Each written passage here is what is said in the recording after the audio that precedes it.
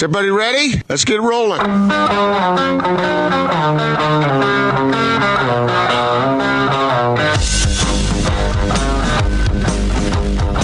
This is The Big Show on 97.5 1280 The Zone and The Zone Sports Network. Big Show, Gordon Monson, Jake Scott, 97.5 1280 The Zone. Going to talk to Sam Amick, your NBA Daily Assist, coming up here momentarily. Of course, Sam writes for The Athletic, and Sam was a part of that report last Friday with Tony Jones and Shams Charania in The Athletic, talking about not only the situation with Rudy and Donovan, Gordon, but also basically the journey that this Jazz team went on before, during, and after that now infamous night there in Oklahoma City. Boy, that's a good word for it, isn't it? It was kind of a journey. It was certainly, in the moment, felt like an elongated process for sure, with people not knowing really what was going on or what to expect next, or wondering when they would ever get home. It's still so weird to think about that the Jazz were at the epicenter of the world coronavirus news cycle for, probably a week there, where they were the front and center of this whole thing worldwide. And is that because they were so aware of the whole situation, not necessarily the players themselves in avoiding it, if that were possible, but just because they had stressed it so much that testing took place, whereas there were other players around the league who had fallen ill as well, who had not been tested, and thereby were not the center of it.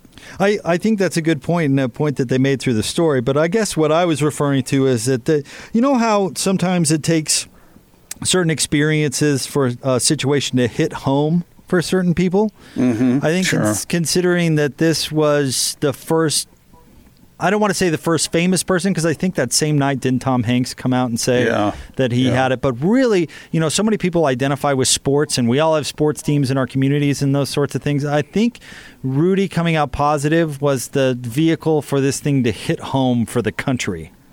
Yeah, and from that standpoint, and this was pointed out in that article, but it's also been pointed out many times on our show as we've talked about this, that the fate of Rudy Gobert in that moment saved thousands of lives, and I believe that. I think it was ultimately a plus for it to have happened. Now, you don't want to wish it on anybody, but boy, that got the word out in a hurry, and it shut down the NBA, and it wasn't Rudy's fault that the NBA was shut down the way it was. No, it was the event that triggered it all. I mean, that's really what it was, and I think you can make a really strong argument that went well beyond sports after that infamous night. Yes. In fact, let's talk about this to the man himself. Austin, hit it. It's time for your NBA fix. This is the Big Show Daily Assist, featuring all the latest news and insight on the association. Now joining the Big Show, senior NBA writer for The Athletic, Sam Amick, on 97.5 1280 The Zone and The Zone Sports Network. NBA Daily Assist brought to you by our friends at Lee's Heating and Air. Check them out online, leesheatac.com. Out to the Sprint special guest line we go. Sprint, they make it safe and easy to get what you need online. Visit sprint.com for online services and local store availability. From The Athletic, he's our good friend, Sam Amick. Sam, how are you? Gentlemen, doing just fine. How are you? We're doing great, Sam, and as you predicted last week, your report with Tony Jones and Shams Charania there at The Athletic certainly had an impact on our sports landscape here in Salt Lake City. Well, good. I hope we gave you all something to talk about. I enjoyed doing it. I honestly, I've said this to you guys before, that collaborating with other writers is something that I hadn't done nearly as much before The Athletic as I do now, and they encourage it, and this is one of those projects where it's an inexact science, but I felt pretty darn good about the whole thing. You know what I mean? There's a lot of layers to that story, and a lot of that stuff had already been talked about and written about, but I think we were able to shed some new light on it too. Yeah, I thought the information about how the Jazz had huddled up to prepare themselves for this kind of thing was really interesting. The detail involved in that really did make it clear that the Jazz were probably ahead of the curve, and yet the irony that one of their players or two of their players tested positive and sparked this whole chain of events thereafter. For sure, Gordon, and I thought about one of your parting comments last week when we visited. You kind of, when I previewed the story, you made a comment about Quinn Snyder in particular, and the fact that you were aware of a lot of the stuff he had done in advance to help his team, and that all of that stuff I enjoyed learning about. I enjoyed writing about. I was very grateful to Quinn for being willing to talk. I always enjoy talking to Quinn, and we probably visited for almost an hour for this story, obviously over the phone. And, his backstory I just thought was so fascinating because, being a Seattle native and being just a little bit more aware than I think a lot of people in different parts of the country, where you had to really have your eyes open to see this thing coming. But because of the Seattle, that was the early epicenter in America. And then he had, like the story talks about, his brother Matt has got a specialty food shop in the middle of the Pike Place Market. So he was asking himself similar questions about, does he keep his business open? And then they've got this random friendship with the bassist from Pearl Jam, who's, part of their kind of internal kind of workshopping conversations as well. So a lot of layers to it again, and Austin and I talked off air. I mean, certainly the Donovan Mitchell and Rudy Gobert stuff was front and center and got the most attention, but, that was certainly just part of the story. Well, that part of the story has created some anxiety amongst Jazz fans, and Joe Ingles reacted to it as recently today on our air, saying that everything's going to be fine and they're going to work everything out. Rudy Gobert himself reacted to it via Instagram over the weekend, saying that he has spoken to Donovan and that they're going to kind of pull in the same direction. But we haven't really heard from Donovan. What's your take on the fallout amongst the Jazz players themselves? I'm not sure just yet. Again, just chatting with Austin off air, he mentioned that I haven't seen this personally, but that Donovan visited with the rapper Fat Joe and kind of essentially said he didn't want to talk about the Rudy stuff, but that it was time to get back to work and be on the same page. I just listened. The reporting that was consistent across the board in doing this story was that it was a very substantive, challenging, real dynamic between them. And, I think that, it seems like that first conversation that they had might help. But it also seems like both guys are kind of just saying, we don't have to love each other. And I've been through this plenty of times, with other teams, whether, last year you had the Chris Paul, James Harden stuff, right, where they downplayed it. Next thing you know, Chris is traded. Over time, some of the truth comes out. I remember P.J. Tucker telling me back then, like, well, Kobe and Shaq hated each other, and they kept winning, which was accurate, but also not exactly a great defense if you're trying to act like two guys, aren't kind of at each other's throats. So, we'll see how this develops over time. And the one thing I do think has been underemphasized, even by us, is that, anybody who thinks that the dynamic kind of has everything to do with the virus COVID-19 story, that's just not the case. They had tricky elements to their relationship that were basketball related and personality related long before the pandemic. So I think it's a combination of those two things. The quote that we've been referring to, the one about it being unsalvageable, Sam, I've been telling people since I read this story that you guys and most of the responsible journalists I know don't go around using a quote like that flippantly or without it coming from an important source. It was later in the story, but boy, that's the explosive part to this thing that, like Jake was talking about, caught so many people's attention. Do you can you add anything to that about how unsalvageable it is? Truthfully, Gordon, not a ton. And I, in the interest of transparency, earlier on, I kind of alluded to the inexact science of collaboration, which is to say that, and I don't mind sharing, and again, being, kind of cards on the table. In that part of the story, my reporting and my contribution was conversations with Joe Ingles, where he, on the record, obviously had a different view, where he said that he thought they could work it out. Now, Tony and Shams both, I can't get into their business, but I'll put it this way, that they 100% were talking to, the most relevant parties in terms of the respective camps. And, like you said, that sort of a quote isn't used without, spending some time to chew on it and make sure, A, that it's accurate, B, if it's salacious or over the top.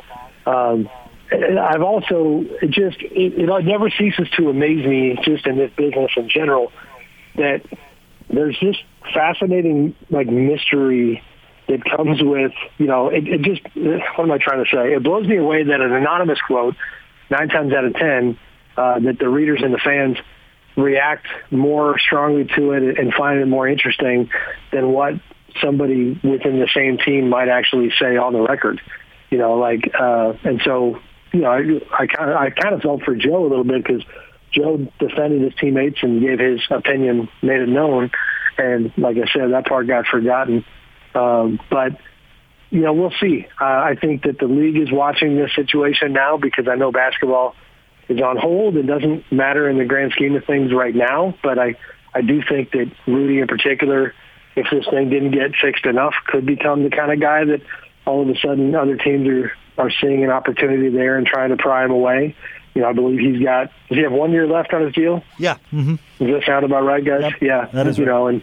And then Donovan's, I believe, up for an extension this offseason, whenever that is. And so, I think the noise and some of the smoke here is more than enough for other teams to monitor it and see where it goes. Just an observation on that story, Sam. I thought you guys captured the anxiety of that night in Oklahoma City really, really well. And one thing I had not heard as part of that story that I thought was great was that Chris Paul procured some beer and wine to send to the Jazz locker room just to take the edge off in a show of brotherhood. I thought you guys captured that night really well, that both teams had to have just tremendous anxiety as to what exactly was happening, the fear there. Yeah, no, and I appreciate you saying that, Jake. I'd love that anecdote, too. A quick side story that made me laugh is that, in talking to Quinn, Quinn was the one who gave Chris some credit in our conversation, and he says in the story that, that was one of his neatest parts, is the fact that he did that. And he says, well, he brought refreshments, and I said, well, what do you mean refreshments? And he said, I have refreshments. And he didn't want to get into it. And he kind of made me work for it. And, and so I had to go get that information elsewhere. But, Chris, it's funny. He's one of those dudes that, you're classic, like if you play against him, you can't stand him. If he's on your team, you love him. Now, that's normally how he is. This was a unique situation where he obviously decided that, there needed to be some sort of gesture of kind of camaraderie and support. He's also the president of the Players Union, and so that's going to be part of his wiring and his fabric. But no, I thought that was a neat thing. And then everything that happened with the hotel situation was pretty wild. They really did get turned away by multiple hotels that they were panicking a bit and thought that they were just this traveling band of infected athletes and didn't want to house them, so to speak. And then the Thunder had to pull some strings and get them to a couple hotels, but the main one, the residence inn by the airport, and then nobody sleeps all night and they can't go anywhere, and they end up hanging in the lobby until 4 a.m. because, the adrenaline's pumping through your veins. So, certainly a lot going on that night. Really were like hostages having to negotiate their own release. Oh, for sure. Yeah. And if hypotheticals of that night, guys, are interesting because, to your point, Gordon, if you don't get support from the people back in Salt Lake City with the Jazz who were figuring out planes, figuring out the medical community, Angela Dunn, the epidemiologist for, the state of Utah that was part of the support system and all those things, then, if you don't get back to Salt Lake City the next day, then you might not get back for 2 weeks. And that might not sound like the end of the world, but it's just not what any of them really wanted. You might be stuck in OKC for a while. And even more importantly, something that, again, we probably underemphasized is that the coordination between the Jazz and the Thunder to make sure that game didn't actually start came in the absence of a real declarative decision from the NBA. I mean, that was Sam Presti and Dennis Lindsay working in concert to give the NBA time and kind of unilaterally deciding to delay the game. And the point that has been made to me is like, you know, because we later found out that Donovan had tested positive, who knows what might have happened if you played just one quarter of that game. You know what I mean? If Donovan shared that ball with a bunch of guys, then maybe you got, you know, kind of the spread grows even from there. So kudos to both organizations for making the best of a tough situation. I know this is expanding it, the story onto a grand level, but is it a testament to the power of sports that night, that incident really kicked the country in the butt to start taking this thing more seriously and taking more, drastic measures to combating it? It seems like that event triggered that change in the world, or am I overselling that? No, I think you're right, and I've thought about that. You know, I think that is the case. And for a minute I thought maybe it was being overstated when I learned about like the Pearl Jam subplot. And even I started looking at other entertainers who had to make similar decisions. And like Pearl Jam actually postponed its tour in North America 2 days before the NBA shut down. So for a minute I was thinking, well, do entertainment entities like that deserve more credit? But the obvious difference is that just the scope of the NBA from an entertainment standpoint, the number of cities you're talking about, the number of games, the number of teams, it's a difference between a massive cruise ship coming to a halt, and a smaller little tugboat, for lack of a better way of putting it. Pearl Jam's amazing, but it's still one band going, one show at a time. I do think that the NBA just coming to a close was the tipping point for a lot of other entities where they had to look at it and say, okay, this is the end of things as we knew them. Sam, I don't want to blow the cover on you, but you're a pretty mentally sound person, and we've known you for a long time. And I consider Jake to be of the same ilk, and I'd like to fancy myself as also being somewhat strong mentally. But I'm telling you, I think all three of us, this is edged up on us as time goes by. Have you gotten a sense from the players or other people involved in the league around the country how they're holding up in that regard? I feel like everybody's doing okay. And apologies, I caught most of that, Gordon. Technology just failed me. I had to transition to the phone here. I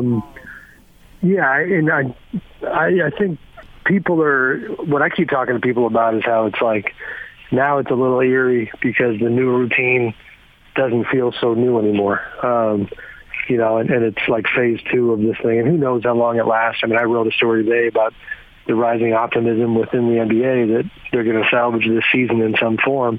But folks seem to be doing okay. Listen, most of us, the sports media industry is getting battered pretty good by this. And honestly, I'm thankful to be, our business model, subscription-based, is a little more kind of pandemic-proof than an advertising-based model, which is the vast majority of sports media. So, I hate seeing colleagues and friends who might get furloughed or might get laid off. That stuff's tough. So those folks, are struggling through. But within the league, the coaches, the players, the PR people, it's a case-by-case basis. But for the most part, doing okay. I think one of the takeaways that has surprised me is I had this naive kind of assumption that if anything like this ever happened, that because of the wealth of the players, that somehow, some way, they would find a way to not only stay in shape, but to play hoop. And I don't really know, I never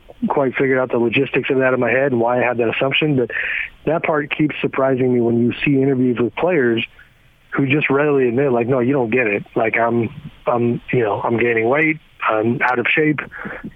Patty Mills did a podcast with Howard Beck from Bleacher Report the other day, and he joked about, Patty joked about how air balls, are going to have to be accepted for a little while. The fans are going to have to be patient because these guys haven't shot the ball. So that part is just, you keep using that word surreal. That's pretty wild because this is what they do for a living. And because of the restrictions, they can't even get the lightest bit of work in. Sam, getting away from that topic for a moment, are you excited for this Michael Jordan documentary coming out this weekend?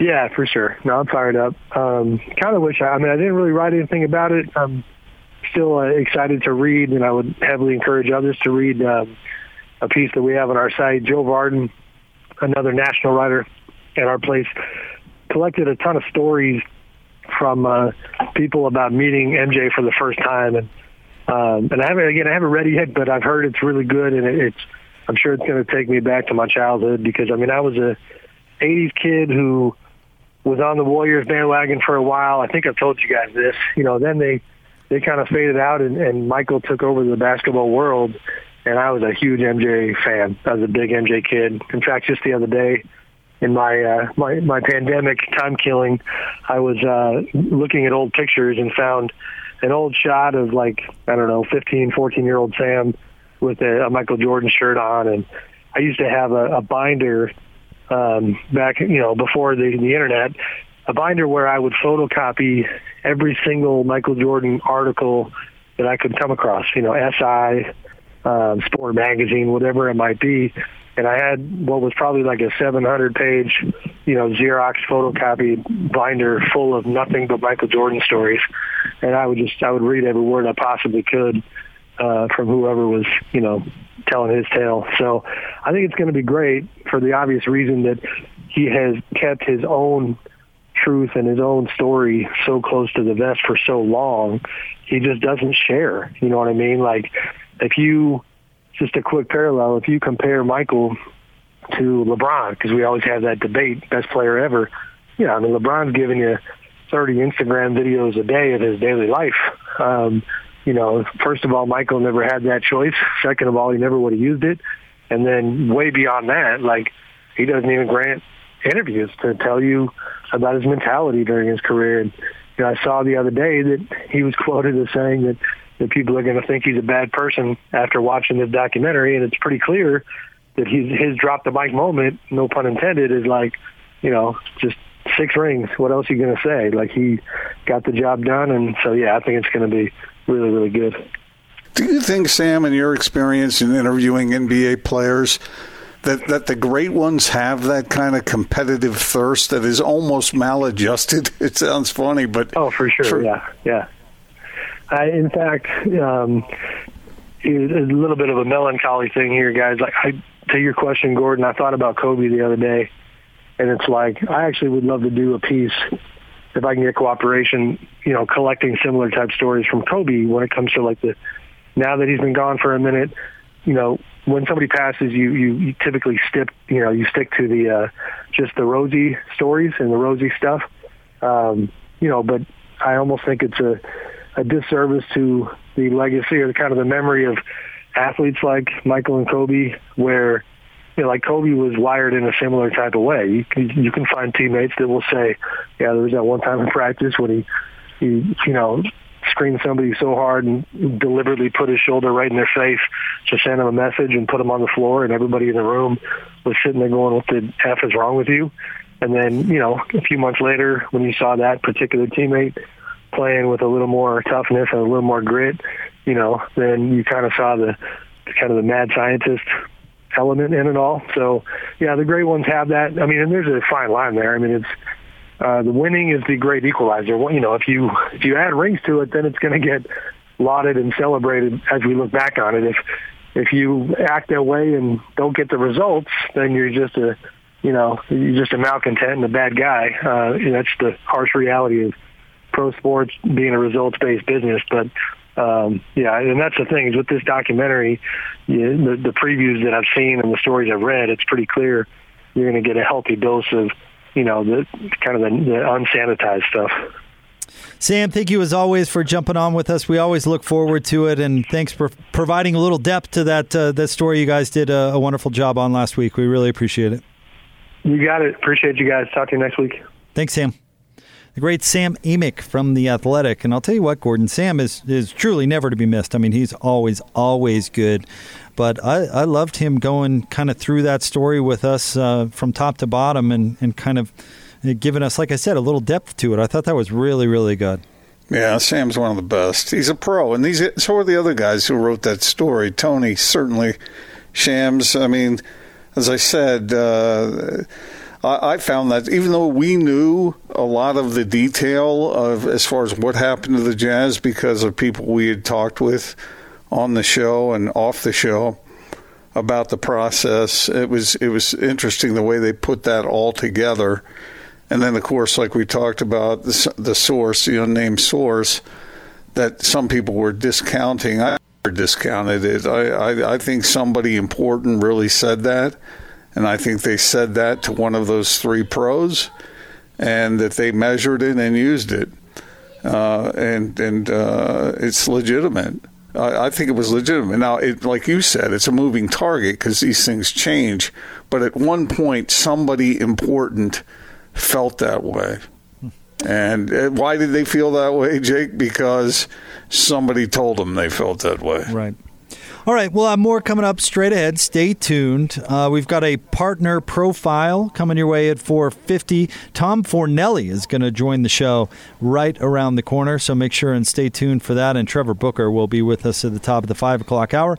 Want to remind you about our friends at RGS Exteriors. They will improve the curb appeal for your house with James Hardy brick, stone, and stucco exteriors, along with soffit, fascia, and rain gutters. Check them out at rgsutahsiding.com. Talking NFL Draft with Tom Fornelli of CBS Sports next, 97.5 and 1280 The Zone.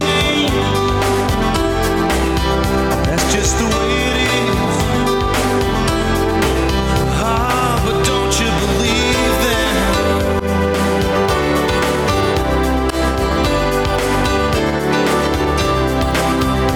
Said, hey, little boy, you can... Big Show, Gordon Monson, Jake Scott, 97.5 and 1280 The Zone. Thank you very much for making us a part of your day. We're going to talk a little NFL Draft with Tom Fornelli of CBS Sports coming up here momentarily. We'll find out what he thinks about Jordan Love and where he might end up. We'll get his overall thoughts on Jordan Love and how exactly they're going to pull off the draft in the first place, of course, kind of fantasy football style. We also, earlier in the week, talked to Austin Lee about having to kind of pull some strings just to get timed for a pro day or a throw-together pro day, and maybe how those difficulties are affecting how people or how NFL teams scout for the draft and who they will select. So we'll get Tom's thoughts on that coming up. We're going to have a partner profile at 4:50. We're going to talk to our friend Dan from Bullfrog Spas. Excited to talk to Dan. That's at 4:50. And then at the top of the 5 o'clock hour, Trevor Booker, the former Jazz man, is going to join the show. Trevor retired from the NBA earlier this week. So that's what's on tap coming your way from the Big Show.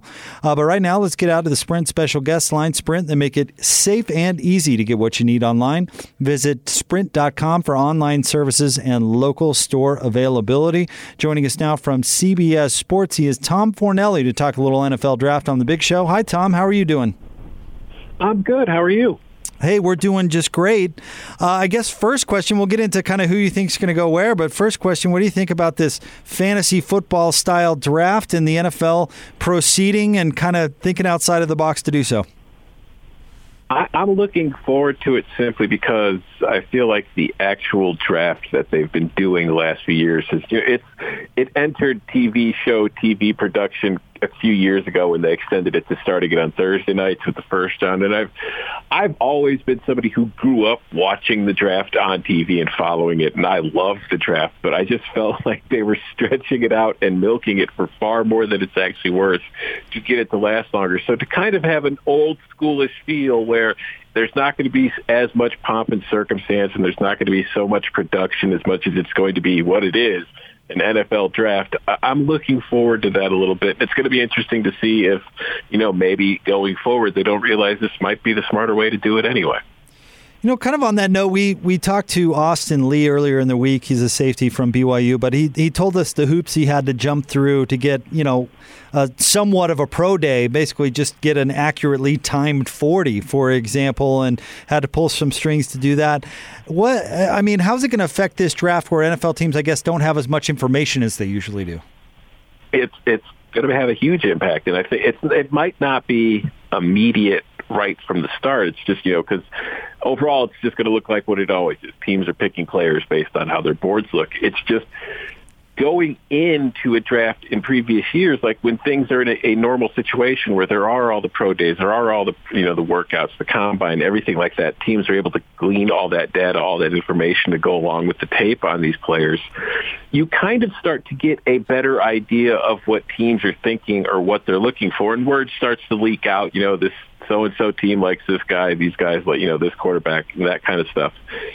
This year, with everybody kind of being isolated, you're not getting as much whispers of what teams are doing. It's not as prevalent as it usually is in years before. And I think as far as the teams are concerned, they have less information to work with. It is far more difficult for them this year to get the kind of data that they want on a guy to, for whether it's at a pro day, measuring him and just seeing him up close and personal compared to how it is on tape. And we're going to see some, maybe some wild swings and things maybe you don't expect, but also there might be, more quote-unquote busts from this draft in a few years from now simply because teams didn't have complete information on guys they were taking. But we could also see it flip the other side where there are the big late-round or mid-round surprises just because teams weren't really able to evaluate them as fully as they might have before.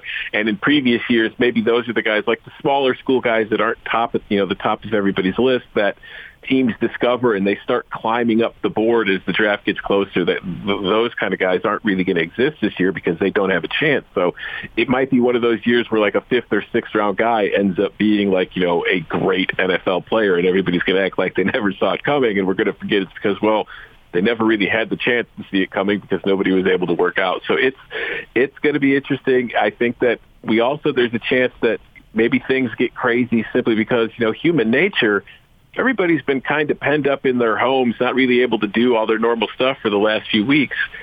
You might see some of that boredom creep into the draft where maybe teams are a little more aggressive with trades and more willing to take swings just because it feels like it's giving them something to do.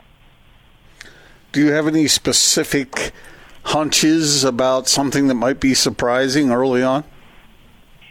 In my latest mock, if you looked at mocks for the last few months, it's pretty much been a certainty. Everybody's got Joe Burrow going number 1 to the Bengals, and I think that is what's going to happen. But then everybody also has had, Chase Young going to the Redskins at number 2. And I think if the Redskins stay at number 2, they will end up taking Chase Young. I just don't think the Redskins are going to stay at number 2. I think if you look at that team overall, They need an edge rusher. It's true. I think Chase Young is the best prospect in this draft, and he would fill an immediate hole for the Redskins. It's just that's a team with a new general manager, a new coach, a new regime coming in, and it's a team with a lot of holes to fill. And if somebody's going to want to move up to get Tua or to get Justin Herbert, they're going to call the Redskins first. And if they can I think that they're going to get an offer that's enticing enough for them to move down to where they'll still be able to get an edge rusher that they need. Maybe it's Kayvon Chason or somebody else later in the first round, but we'll be able to pick up extra picks and help them fill all those holes. Because while Ron Rivera is coming in and taking over, I don't think Ron Rivera is the type of coach who's interested in starting like a long-term rebuilding project, nor do I think that the Redskins have that kind of patience to have a long-term rebuild considering how things have gone there for most of the last decade. And last year they found themselves in a position where they were able to get Dwayne Haskins, who they hope is their franchise quarterback. So I think that if Washington wants to take more of a win-now approach to this draft, they will be interested in trading down and accumulating more picks to address those holes and to try to improve quicker, because as good as Chase Young is, adding Chase Young alone is not going to make the Redskins a playoff team. Tom Fornelli of CBS Sports with us on 97.5 and 1280 The Zone. So right now in your current mock draft, you have Miami trading up to get Justin Herbert with the Redskins, as you're talking about there. If a team were to do that and go with Herbert over Tua, does that say more about their confidence in Justin Herbert or more in doubt maybe about Tua's health? It's doubt about Tua. I think that has been the prevalent fear as far as Tua and his draft stock is, because like, if you look at the hip injury that he had last year, it's a freak injury. It's not one of those things that you worry about reoccurring or having maybe a long-term impact on him, like, say, it did on Bo Jackson years ago, where it kind of pretty much destroyed his NFL career. It's not that severe. The problem with Tua is before that hip injury, he's had chronic ankle injuries at Alabama. He's had a few procedures done on each ankle for sprained ankles that have caused him to miss time. So he picks up that injury-prone label, and those ankle ones are the kind of injuries that could be, something that is just he's going to have to deal with throughout his entire career. And that's going to scare some teams off, because if you are investing in a quarterback early in the draft, I mean, you're putting, as a general manager or as a head coach, whoever you are, you're putting your job on the line with this player. If he does not work out, if he fails to meet those expectations, odds are you're going to get fired because of it. Whereas if he does live up to the hype, you could write a lifetime contract with that team. So I think if we were just looking at these quarterbacks as nothing but skill set and performance at the college level, Tua is far and away the best quarterback in this draft, just from a tool aspect and from a performance. Joe Burrow had a great senior season at LSU, don't get me wrong, but Tua was great for multiple seasons, whereas Burrow, his first few years at Ohio State, where he couldn't win the starting job, and his first year at LSU, he did not have great seasons. He was great last season, and that's a one-year sample size. So we can't say, even though he was he's going to be the number one pick in the draft, I'm not as sold on Joe Burrow being a great NFL quarterback. I think he's going to be a starting NFL quarterback, but he might just be an average one. Tua, to me, is the only quarterback in this class that has the ability to be a Pat Mahomes type, future of the NFL franchise quarterback. He's that talented. But again, the fear is, if he has to deal with health problems for his entire career, he's never going to be able to reach that ceiling. And when you're putting your job on the line, as a lot of these general managers are, it's hard to pull the trigger. Sometimes the safer option, like a Burrow or a Herbert, who is somebody that you see all those tools, and although maybe the production hasn't always been there, and he definitely has flaws of his own, you can talk yourself into that because you get scared off by the injury. So, yeah, I think that if Tua did not have the health concerns, he's by far the runaway choice to be the number one pick, and then we're just trying to figure out whether it'll be Burrow or Herbert going second and third. What's your evaluation of Utah State's Jordan Love?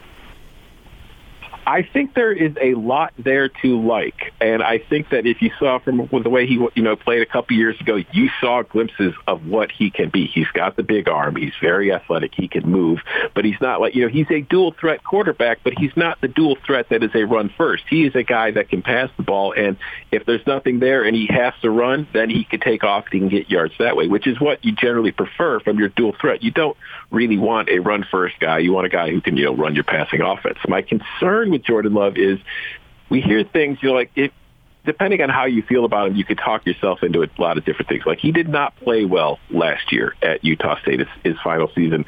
And you've seen things like saying, well, he didn't have a bunch of good talent around him, and his teammates let him down. But at the same time, when we talk about great quarterbacks, like, one of the things you always hear about, the Tom Brady's of the world, the Peyton Mannings, is that they made their teammates better. So which is it? Is a great quarterback somebody who makes his teammates better, or can we then go to the excuse of, well, he didn't have great players around him, so it kind of impacted? So when I look at Jordan Love, I see all the tools, the skill set. I see everything that a team can dream on for what he can be.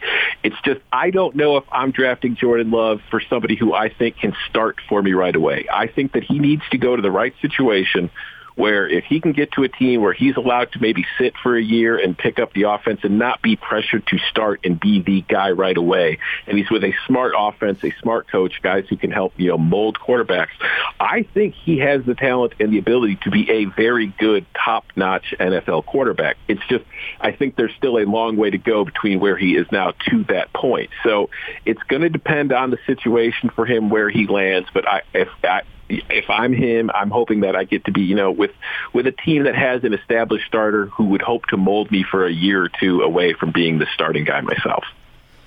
Tom, the University of Utah had a really good defense this past year, and they're expecting to have a bunch of players drafted this year, headlined by corner Jalen Johnson. What do you think about him, and can he expect to be a first-day, second-day guy? What are you thinking? If he falls to the Vikings, who they have their two picks, if he's still there on the board for them at 25, I think he's going to be a Viking. I just look at him and I look at his style of play, and he has everything that the Vikings love in their cornerbacks. He's got length, he's physical, and if you look at every single cornerback, Mike Zimmer, throughout his coaching career, when he was a defensive coordinator and now becoming a head coach of the Vikings, those are the things he loves in corners. He likes guys who can be physical at the line of scrimmage, who can make tackles, help out in the run game, but he also likes length because, obviously when you're covering receivers, being tall or having long arms and legs, that's half the battle, because then you can get away in front of the pass as long as you keep it the receiver. So when I just look at him and the way he plays, his build, his athleticism, his strength, he just screams Minnesota Viking cornerback to me. So I think that if he's there, the Vikings have the 2 first-round picks now. I don't know if they will take him with the first one, but I think that if he's still on the board for the second one, he's definitely going to end up going to Minnesota. It just makes too much sense to me. Tom, thank you for all the insight. We really appreciate it. Love your work there at CBS Sports. Keep it up. Thank you, guys. It's a pleasure joining you, and have a good rest of the week. And I hope, I hope we're out of this soon and we're back to normal in the near future. Here. Yeah. Thanks, Tom. Stay well. That's Tom Fornelli from CBS Sports. A lot of good things to say about Jalen Johnson. Think he would be a good fit for Minnesota. Hey, that'd be a good team and a good defense to go to. If I were Jalen Johnson, I'd be cheering for that. Yeah, no doubt. Yeah.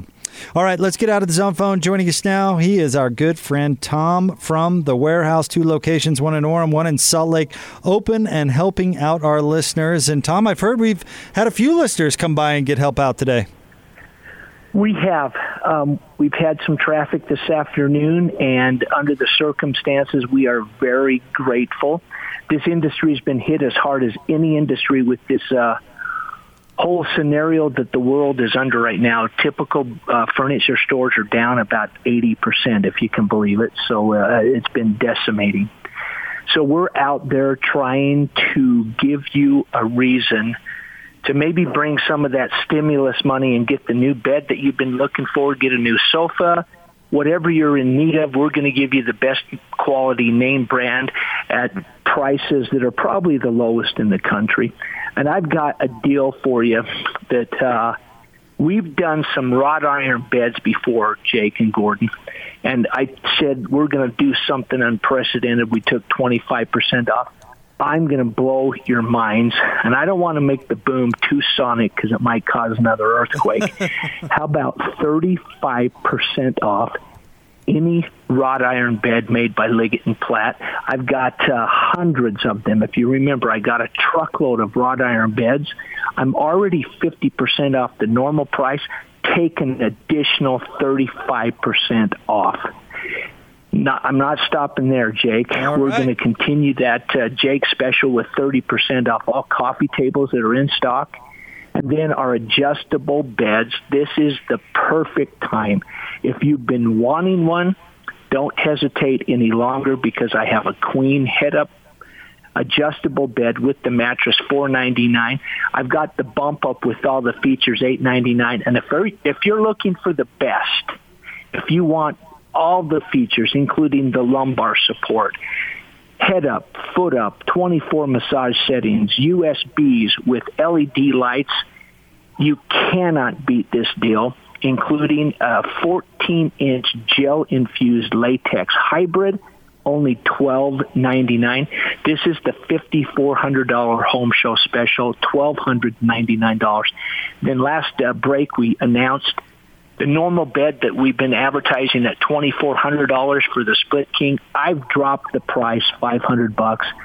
It's $999 for a split king adjustable. Incredible deal. So come and see us. If you just need the Austin nightstand for $49, whatever it might be, come and see us here at the Warehouse. Jake, you've got the addresses. You got them better than I do. 8060 East University Parkway there in Orem, 1967 South, 300 West in Salt Lake City. Both open and helping out our listeners. Tom, you are the best. Thank you as always. Thanks, guys. There you go. The great Tom from the Warehouse, 86 East University Parkway, 1967 South, 300 West in Salt Lake. Partner profile coming your way next, 97.5 and 1280 The Zone. It's time to showcase those that are helping all of us through these difficult times. This is a Partner Profile on the Zone Sports Network.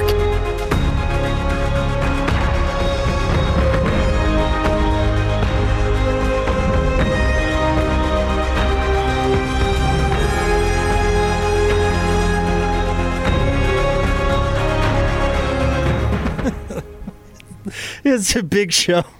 Gordon Monson, Jake Scott, 97.5 and 1280 The Zone. Thanks for making us part of your day. We're hoping to talk to our friend Dan from Bullfrog Spas, excuse me, Gordon, I'm laughing. I can't spit it out. A partner profile. Today, weren't you? I was previewing drops of the day. I've got to admit, you know what? I'm letting a listener who interacted with us on Twitter pick my drops of the day today. Gordon, my drop, and he did a good job. The one we're going to use is really funny. Oh, good. I'm glad. So we're hoping to talk to Dan coming up here momentarily. But, boy, if we had an action-packed 4 o'clock hour, Gordo. We had Sam Amick come on and talk about his piece in The Athletic last week, of course, that kind of rocked the sports landscape around here. And then Tom Fornelli. I thought Tom was absolutely terrific. Talked about the NFL draft in the last segment. And Tom has Jordan Love going to the Chargers at number, let's see, what is it, Gordon? Number 21? Was it 22? Or was it 22? Yeah, 22 going to the Chargers. I actually think that would be a terrific fit for him. I hope that happens. Yeah, I mean, there have been speculations that he would go earlier than that, but it gets back to what we were talking about, Jake. Pay me now or pay me later. Give me a situation where I can thrive in, where I'm needed, where I'd be valued, and that seems like that would be the case there. Yeah, I mean, I guess we talked about this, what was it, a week ago, 2 weeks ago, but I mean, if you were Joe Burrow, would you actually want to go to the Bengals? Well, that's a tough one because that would be obviously a lucrative situation from him right from jump.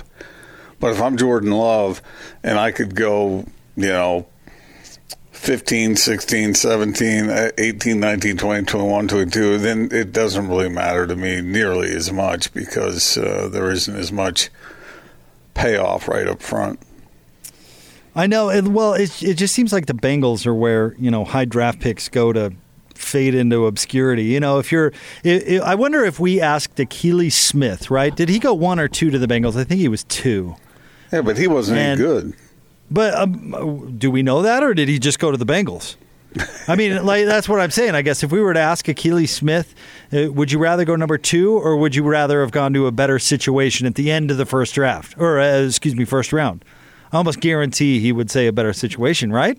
Even though the money would be different. Because if you spend, even an extra year in the league, you make up that money. Let's see. I don't know what the difference is between number 2 and number 25. Well, let's say, for the sake of math, let's say number 2 makes $2 million and number 25 makes $1 million. You spend 1 extra year in the league and you make up that money. I think the disparity would be greater than that, but that's just my guess. Okay. I'd take a good fit any day. Well, yeah. I mean, if you're looking at the long term, certainly. Is but Tom Brady? I'm not sure how good he would have been had he gone to a good situation. But is Tom Brady if he goes to the Bengals? That's a great point. Gotta say, I don't know. Nope. I don't know if he washes out of the league in 3 years, but is Tom Brady if he goes to the Bengals? Not a chance. I wonder if there's a guy out there somewhere who wasn't given the right opportunity who could have flourished. I don't know the answer to that. I bet you there are so many examples across sports and probably examples that we don't even know, right? But I bet you there are examples every single year. Hans brought this up, and maybe, I don't know, Hans is over, evaluating his own abilities. But he said he and Chris Hoke were pretty similar when they were at BYU from a skill set standpoint. And Hans went to the Colts, where they had a coaching change at the beginning of his young career, whereas Hoke went to the Steelers, which, of course, are the model of consistency and, defensive-oriented, and he was a really perfect fit there. What if their circumstances were reversed? I don't know, but that Tony Dungy didn't know anything about what he was doing, right? Well, no, but to Hans's point, Tony Dungy moved him to the offensive line. I mean, Tony Dungy didn't think Hans was a good fit for Tony's defense, so he moved Hans to a completely different position. So what you're saying is it's not necessarily a situation that is bad or idiotic in any way. It's just different. Correct. Yeah. I mean, so Jim Mora was the one who signed Hance to begin with, right? And thought Hance was a good fit. So if Jim Mora were to have stayed with Indianapolis for 10 years, would Hance have been a good fit in Jim Mora's defense for an extended period of time? As opposed to a new coach comes in who wants to run a different type of defense and didn't sign Hance to begin with. And so all of a sudden, he's in a situation that's not ideal for him. And I don't know. I just thought it was an interesting example, Hance bringing that up. And maybe, maybe it didn't make any sort of difference. But I think it's got to. Yeah, I don't know. I have no way of knowing that. Hance, what was Hance's situation? Specifically, as far as when was he signed as a free agent? Was he drafted? He was an undrafted free agent, but made the team. Yeah, and played almost 3 years in the NFL, but had a coaching change there in the middle. I mean, you could probably apply it to anybody's job. Like if somebody hires you and then they leave, and the new boss comes in and doesn't appreciate what you do. Mm-hmm.